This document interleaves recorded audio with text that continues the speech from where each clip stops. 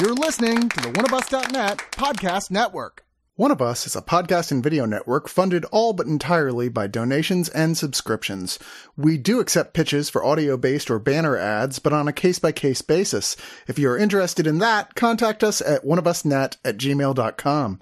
With the amount of audio and video content we generate, it is expensive and extremely time-consuming to keep things running. Please go to the webpage oneofus.net and sign up for a subscription at $2, $5, $10, or $25 and get a ton of bonus content. One of Us needs and appreciates all your support.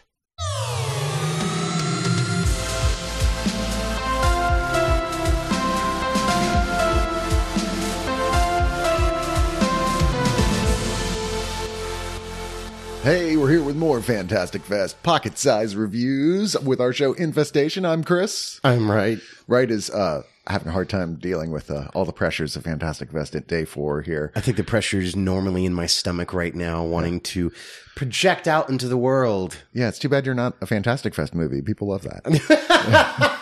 I could submit myself just puking next year. Like, we love it. Every year there's always sort of like a consensus on what the like trope was that existed that year in particular. Even, I mean, this year they're pumping for sharks because there's a lot of older, obscure shark movies. Oh, yeah, that's right. I mean the ones that aren't intentional. Like they'll be like, oh, this is the year. And like, I think twice it's been explosive vomiting.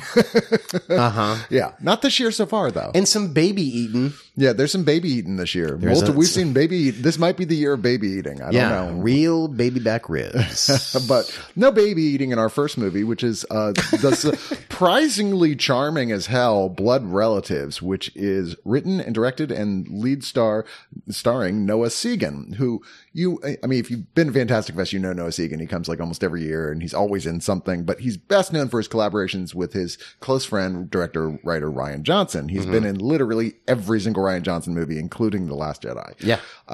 So familiar on that level, at least. But, a friend of Fantastic Fest, a really nice guy. I was excited to see his film. And it's just, you see him, he's like kind of a James Dean with black hair vampire. He's riding around an old muscle car, hair slicked back, leather jacket. The daughter character says, I was like, oh, you're like the Fonz. Yeah. It's like, well, he's cool. He's a mensch. Yeah, I was going to say, he is cool. Yeah, he's cool. It is never not cool to wear jeans, a black t-shirt, and a black leather jacket. I'm sorry. That's true. Yeah. That's never true. stopped being cool. But that's why I've never been cool. That's true. I've never seen you wear that.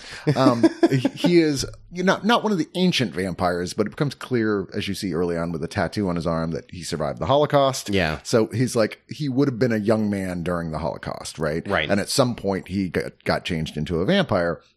So it's modern day though, and he's just he's a loner. He drives from town to town, does the best he can. He's like got a cover he keeps in case he runs out of gas during sunlight so he can cover the car and just sleep in there. Yeah. Just going from town to town.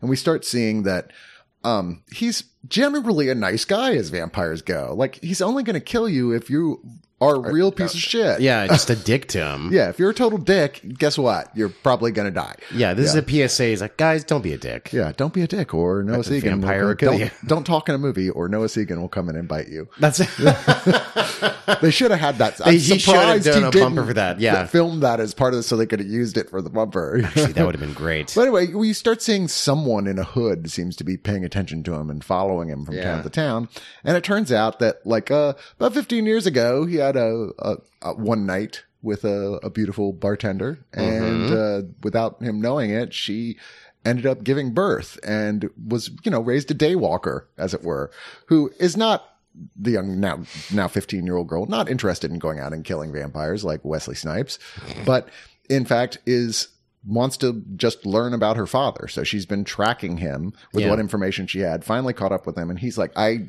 don't even know how that's possible, but obviously it is, because when she gets close to someone's neck, her teeth grow, and she can run, and she's very fast and strong. And you're like, okay, so all the advantages, none of the disadvantages, except, she kind of digs blood. Yeah. I mean, she's been like, I've killed. She'll eat raw meat. Yeah, she eats raw hamburger, and she hadn't killed anyone yet when she shows up. But like, he's like, "You don't want this. Just go back home to your family." She's like, "I don't have any family. My mom died. Yeah, I don't have anywhere to go." She like has an aunt or a cousin or something like that. Yeah. But like she didn't even want to like take her in. And then initially when the mom died, and she's like, "I have no one." But I think that despite the fact that there's points that this is a little clunky, and so I definitely say that from a directorial point of view, not bad, but just like, okay, first definitely feels debut-ish. Mm-hmm. It's just so sweet and warm and funny in just sort of a charming way. It's like bathing in a pool of warm blood. I mean, you do genuinely like both of them. And yes, even though they do occasionally kill and eat people. Dick bags. Yeah, dick bags generally. bags. Of course, it doesn't take much to make it onto the dick bag list, to be fair. You just have to say like, "Hey, what's going on over there? Yeah. Shit stains," and like, "Fuck you," and then kills him. That doesn't happen in the movie, but I always say that. I'm like, look, man, if I could become immortal and have all the strength and use of being a vampire, but the cost is you have to kill people. Yeah, I'm in. Because I would be like the Punisher, basically. yeah. I'd be like, hey, it's weird, but no one's at the Republican National Convention this year. Where did they all go? just, be careful. Don't turn any of them into a vampire. Well, no, you've got to be very careful to finish your food. Yeah. Clean your plate. That's why I would be a great vampire. I would always finish my plate.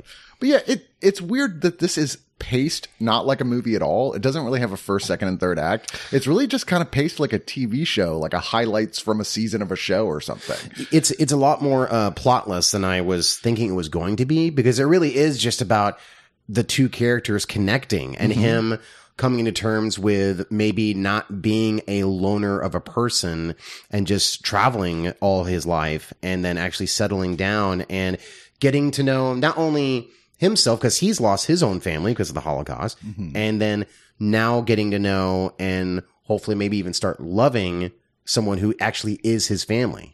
Yeah. And there's a lot of other little side things I liked about this. Like, one of the things is the daughter is wearing a Screeching Weasel t-shirt, which is one of my favorite hardcore bands ever.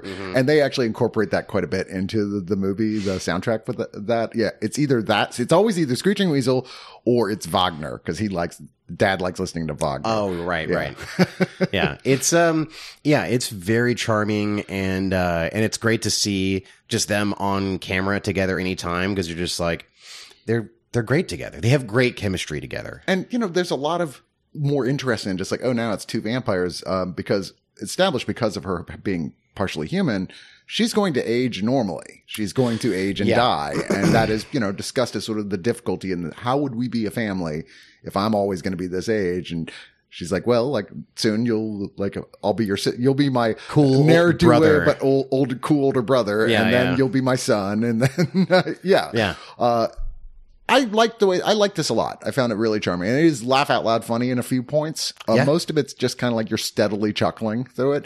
Because the dialogue's real sweet. If I have one thing about that is that I think that the daughter is a little wise beyond her years in terms of the way she speaks. I think that she could have written her more teen.